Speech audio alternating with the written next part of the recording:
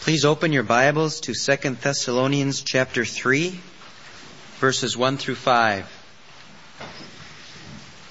Finally, brethren, pray for us, that the word of the Lord may speed on and triumph, as it did among you, and that we may be delivered from wicked and evil men, for not all have faith.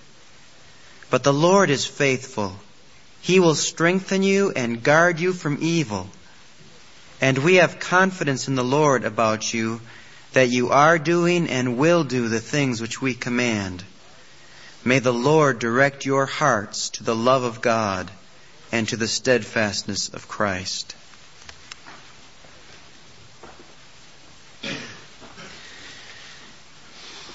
Perhaps most of you remember from last week in Ephesians 6, where Paul says, take the sword of the Spirit, which is the Word of God, praying. As though prayer is the way you take the sword of the Spirit. The prayer is the power that takes the weapon of the Word and wields it. But you remember that we said the sword is not a dead, lifeless thing, but when the arm of prayer picks it up, a bolt of electricity, spiritual power, goes from the Word into prayer. So that the power and the arm of prayer that wields the Word in spiritual battle is a power that comes from the sword. And the focus last week was on how the sword affects the arm, or how the Word helps the praying power that wields it. It's as though the brain of the nerves in this arm of prayer is not in the head, it's in the sword. So that the brain of the Word of God is sending impulses to the nerves that governs the muscles of prayer, that returns then and wields the sword in the most effective way in spiritual battle. The magnificence of prayer is that God has put His Word in the hand or in the arm of prayer.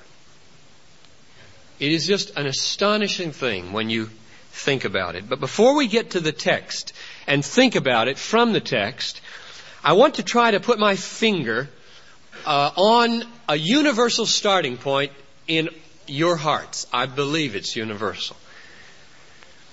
I think somewhere within your heart, everybody that's here, even if you're an unbeliever and not a Christian, somewhere within every heart, I think there's a desire to be an instrument of God's power.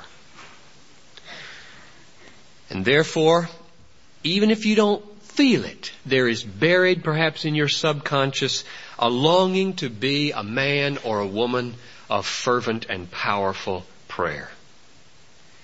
Now let me try to show you why I think that is there in every one of your hearts. Even if you say, well, I just want to watch the Super Bowl next week. I don't care about praying. It's there, and I want to try to show you why I'm convinced of that. Everybody in this room has been created by God in God's image. And I think what that means is that you are created to be mirrors of His glory.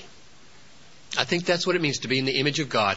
A conscious devotion to being a mirror, a reflector of the glory of God. I think that before Adam and Eve fell, their overwhelming longing was to image forth like a mirror the love, the power, the wisdom of their Father in heaven. And that longing, I think, is deep down still there in every person today. But it's been distorted by sin. And the distortion, in a sense, is only slight, and yet it's the difference between day and night. The distortion is the difference between wanting to reflect God and wanting to be God. Wanting to keep focused on His face and wanting to take His place. That's the difference between pre-fallen and post-fallen humanity. The glory of a mirror is to stay facing the light or the face that should be reflected in the mirror. And mirrors are made for that. But when sin entered the world, the first manifestation of sin was to make Adam and Eve discontent with being mere mirrors. They started to want to be the source of their own light. They didn't like the idea anymore that they were just a piece of glass with a thin black coating of tin and mercury on the back. They didn't like it that everywhere the light went, they had to keep facing the light wherever He went, and they just had to follow Him. And they decided they were going to be their own light and not face the light anymore. And ever since, they have simply been blocking the light and casting shadows on the earth. But what I want you to see is that this new desire that you're born with and I'm born with, that we get from our ancestors Adam and Eve, this desire to be God is just a distortion of something good. And it's sometimes very close to something good. We come into the world wanting the world to revolve around us, don't we? It doesn't take very long for that to emerge in a human heart. And that's what it means to be God. I want the world to revolve around me. We want to decide for ourselves which way to turn our faces, not just toward the light. We want people to esteem us, to admire us, to compliment us. We don't like the thought of being a mere mirror. We don't like the idea of having to be dependent on a source of light from outside ourselves. We want to be God. Now, you rarely say that to yourself, what I really want is to be God. But if you are consistent in your analysis of your own attitudes, that's what they mean. Unless Christ has regenerated you and given you the ability to face back to the Father and rely on Him. If you're honest, you'll admit that every one of you and me feel that by our natural human essence. We want to be God. But it's a distortion of something wonderful. And the wonderful thing is that we want to be reflectors of God. When I walk to church on Sunday morning at about 7:25 and cross 8th Street, about this time of year, it's going to take a few more days because the sun is coming up now, almost on time. But there are times when I walk across the street and I have on my east a sun and on my west a sun. You know what that sun is down there? It's the IDS Tower. And you can't look at the IDS Tower February 1st at 7:30 a.m. if you stand on 8th Street and look west. That's what it means to be in the image of God. That's what has been distorted. And Christ came into the world to call us back to that destiny. To face the Son, God, full face, and become a good mirror, a glorious mirror, a blinding mirror. Concealed deep beneath the pride that wants to be God is a distorted desire to want to reflect God, which is good. It is not evil. I don't think it's wrong to want to be significant. It's wrong to want your significance to be in yourself instead of the one that you reflect. I don't think it's wrong to want to be important in the world. It's wrong to want your importance to lie in yourself instead of the one that you reflect. I don't think it's wrong to boast. But let him who boasts boast in the Lord.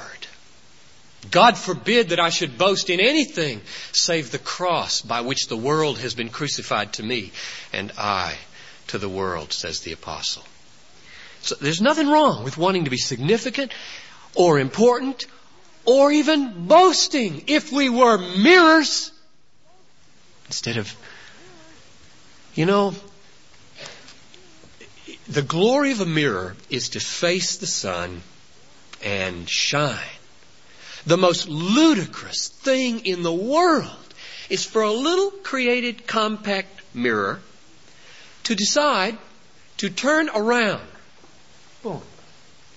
Turn its back to God, and then in the long dark shadow that it creates, start trying to make sparks to create light on the world. It's ludicrous. And that's the way we live. When we don't humble ourselves and say, I'm just a mirror, a little piece of glass. God's painted a coating on my back. He's designed me to... We don't like it.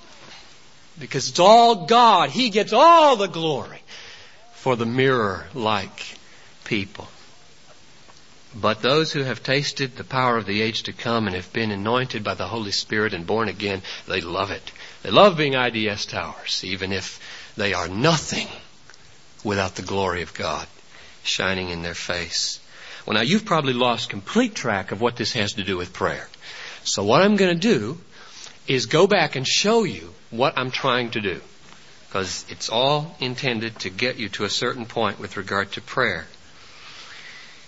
What I've been trying to show you is that every one of you, whether consciously or unconsciously, wants to be a person mighty in prayer. I think you want to have a significant role in accomplishing the divine purposes of God. My argument goes like this. There is a universal desire to be God in fallen human beings, but it's a distortion of something good. Beneath that rebellion, there is a potential of mighty righteousness and purity and goodness. And what that potential is a longing to be a mirror, to shine in the world with the glory of God. And my tacit assumption that I now make explicit is this. You shine when you pray, or praying is mirroring the glory of God. A mirror faces away from itself in order that it might absorb the light and do good for people.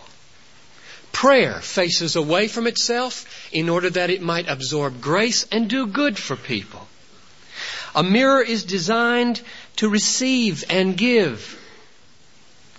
And prayer is designed to receive and give. The value of a mirror is not in itself. It's in the image that comes to it to be reflected from it. And the value of prayer is not in itself. It's in the grace and the value that it draws into itself to give out in intercession for others or back to God in praise. A mirror is utterly dependent on its source of light. You flick off the light in a room with a mirror, it's useless. Prayer is utterly useless without God. And prayer is the posture of a child, depending for everything on his Father. So prayer is the mirroring capacity of man. So praying is the way we mirror God. Now, if I'm right, that in every one of you is the image of God, there is a deep longing also to display God's glory by mirroring it, then there's a longing to pray. That's my argument. Now, you may not feel it, but consider that.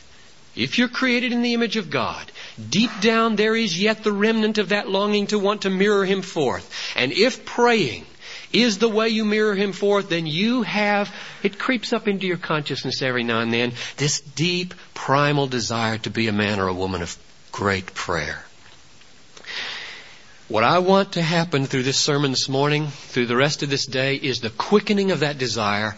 And I want it to become insatiable through 1985. And to do that, I just point you to this little verse, 2 Thessalonians chapter 3, verse 1, because what I saw in this verse this week has caused me to love prayer more, to want to pray more, and to resolve to pray more in 1985.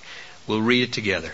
Finally, brethren, pray for us, that the word of the Lord may speed on in triumph. Now, literally, it says that the word of the Lord may run and be glorified, as it did among you, and that we may be delivered from wicked and evil men, for not all have faith. Now, let's just meditate on verse 1 for a minute, because this is a magnificent vision of prayer here, if you ponder it for a few minutes. I would sum up the doctrine of this verse like this.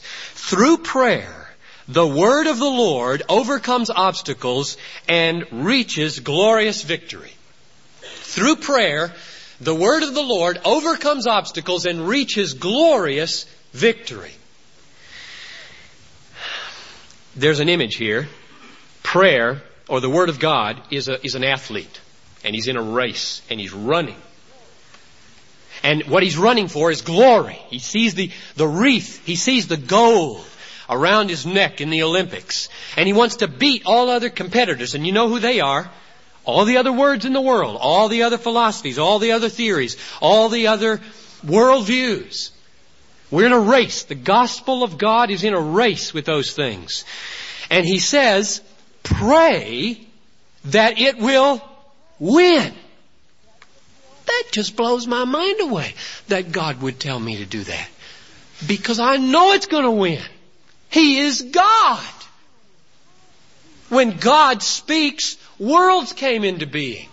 I mean, God's word is going to win. It will have the gold. There's no doubt about that. Is there? God said, Piper, pray that my word will get the glory, will run, will be victorious. And I simply lay down my hands and say, you mean that you are going to make the consummation of the Word of God in the age to come dependent on my prayers? And he says, of course.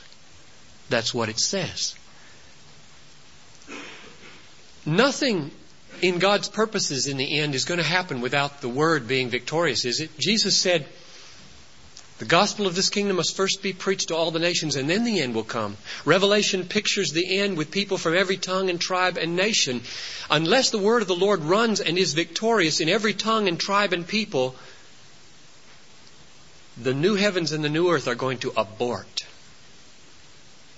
Do you see what it means to be a person of prayer? Do you see the majesty of prayer? Do you see the privilege of being given the dignity of causality, as Pascal called it, in prayer?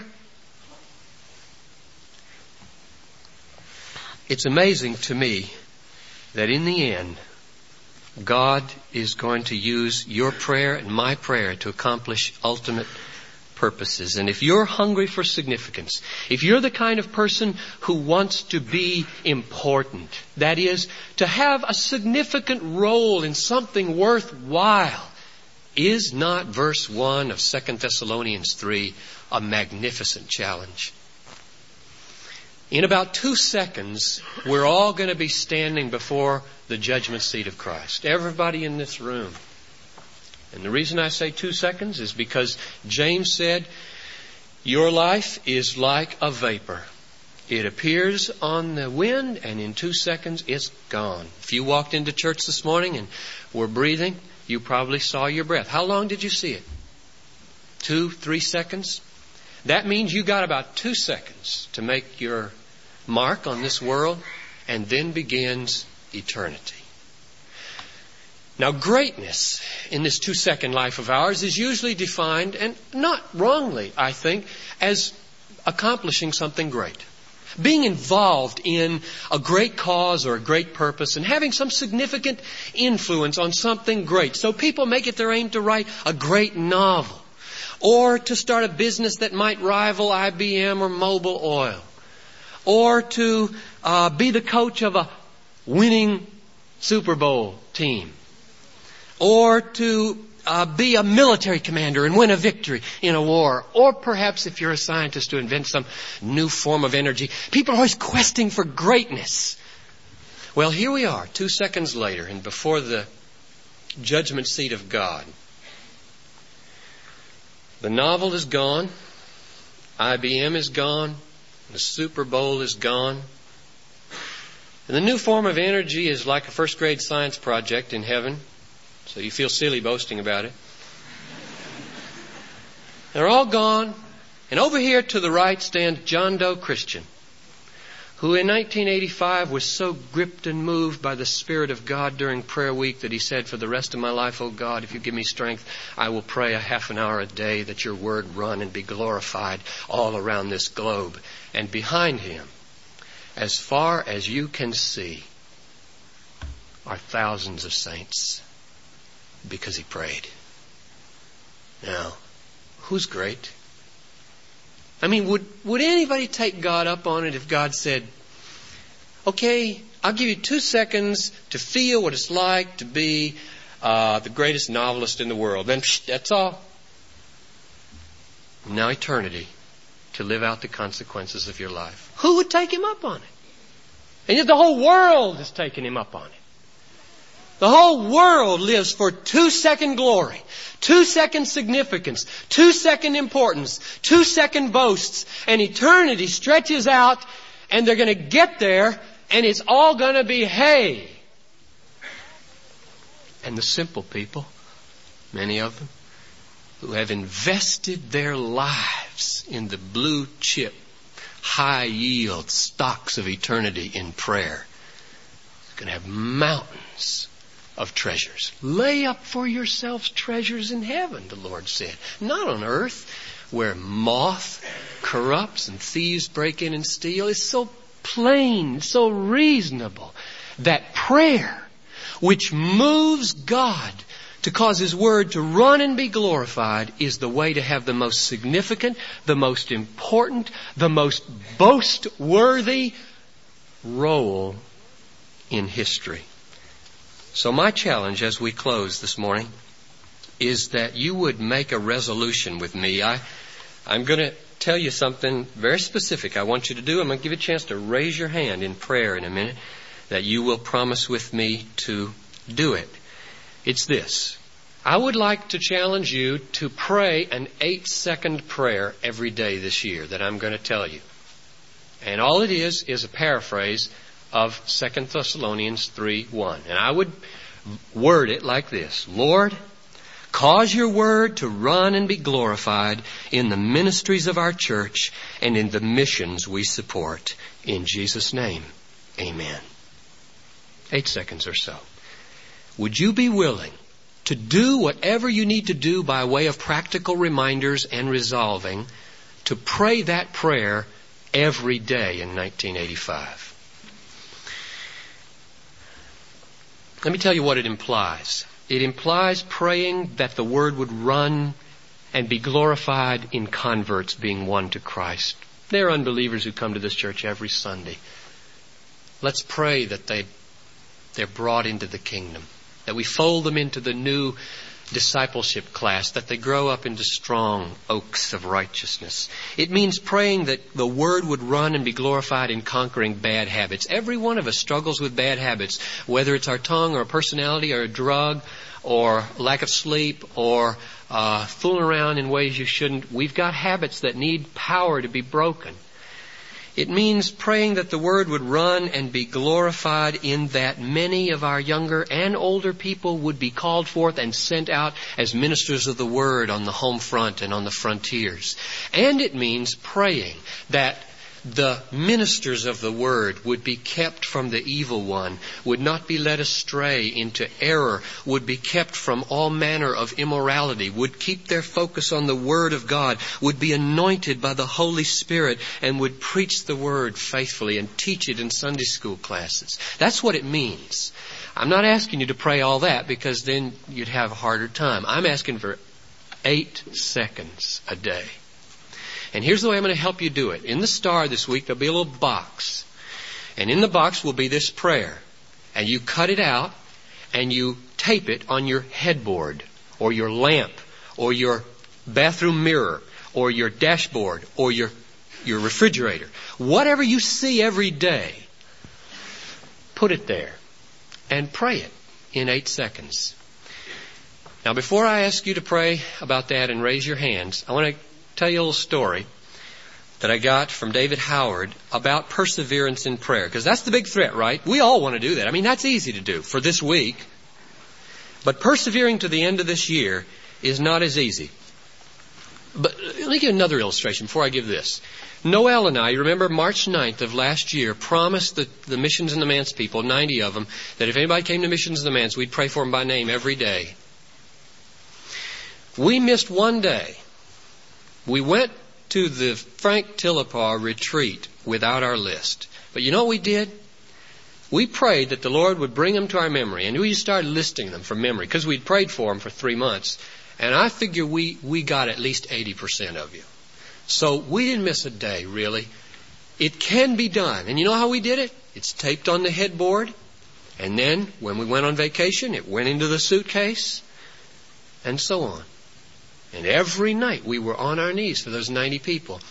Missions in the Manse is Friday a week again. Isn't that right, Tom? And we'll make that same commitment this year. I haven't talked to her about that yet, but I'll make that commitment anyway and talk to Noel this year. So anybody who comes to Missions in the Manse will go onto a list that Noel and I will pray for every day. It can be done. Now, here's a great illustration. In 1946, David Howard, who is the father of one of our professors over at the seminary and who is the general director for the World Evangelical Fellowship, was at Wheaton College and a classmate of Jim Elliot, who was killed by the Alkas, you remember, back in the 50s. God moved on Wheaton's campus in those days, largely through Jim Elliot, in a movement of prayer.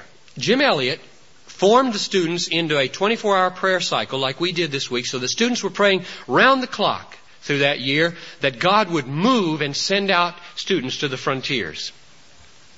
One of those students was Art Weens. Art Weens resolved in those student days to pray for all the students at Wheaton College by name, 10 a day, working through his roster, that God would move them and call them. Then they parted.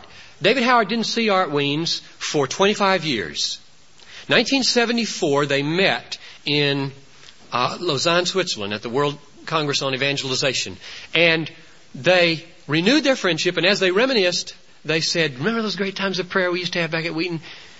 And Art Weens said to David Howard, David, you know, I'm still praying for over 500 of our college contemporaries who are now on the mission field.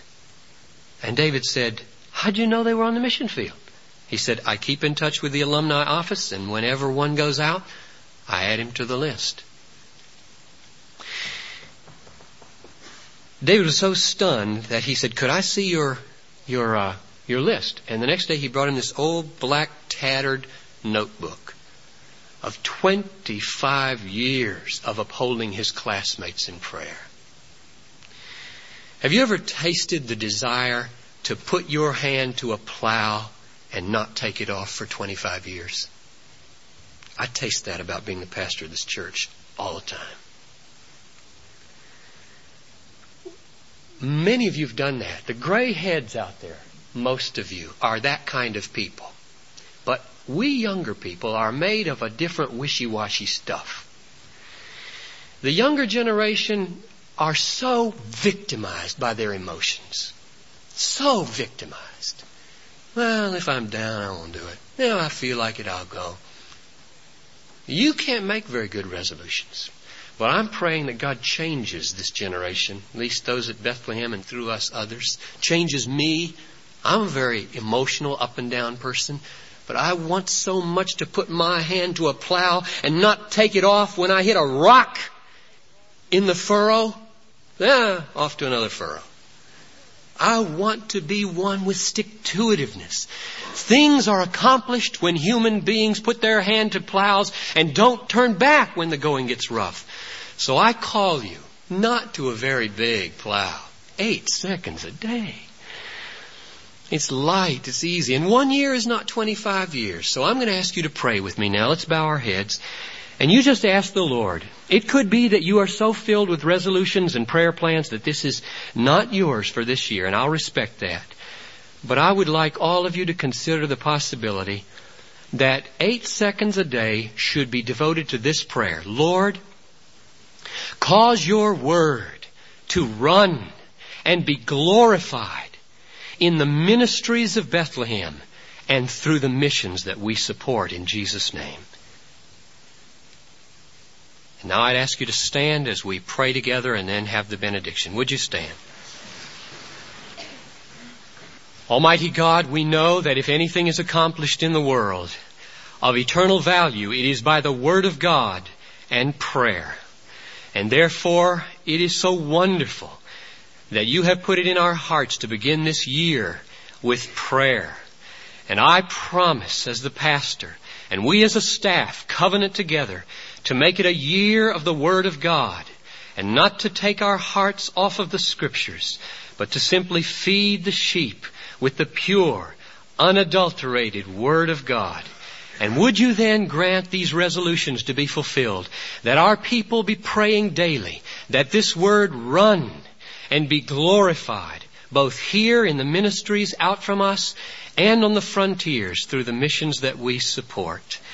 And now, may the Lord, our God, the Almighty, cause His Word to run and be glorified in our hearts, in our homes, in our ministries, and around the world as He fills the world with the knowledge of the glory of God as the waters cover the sea.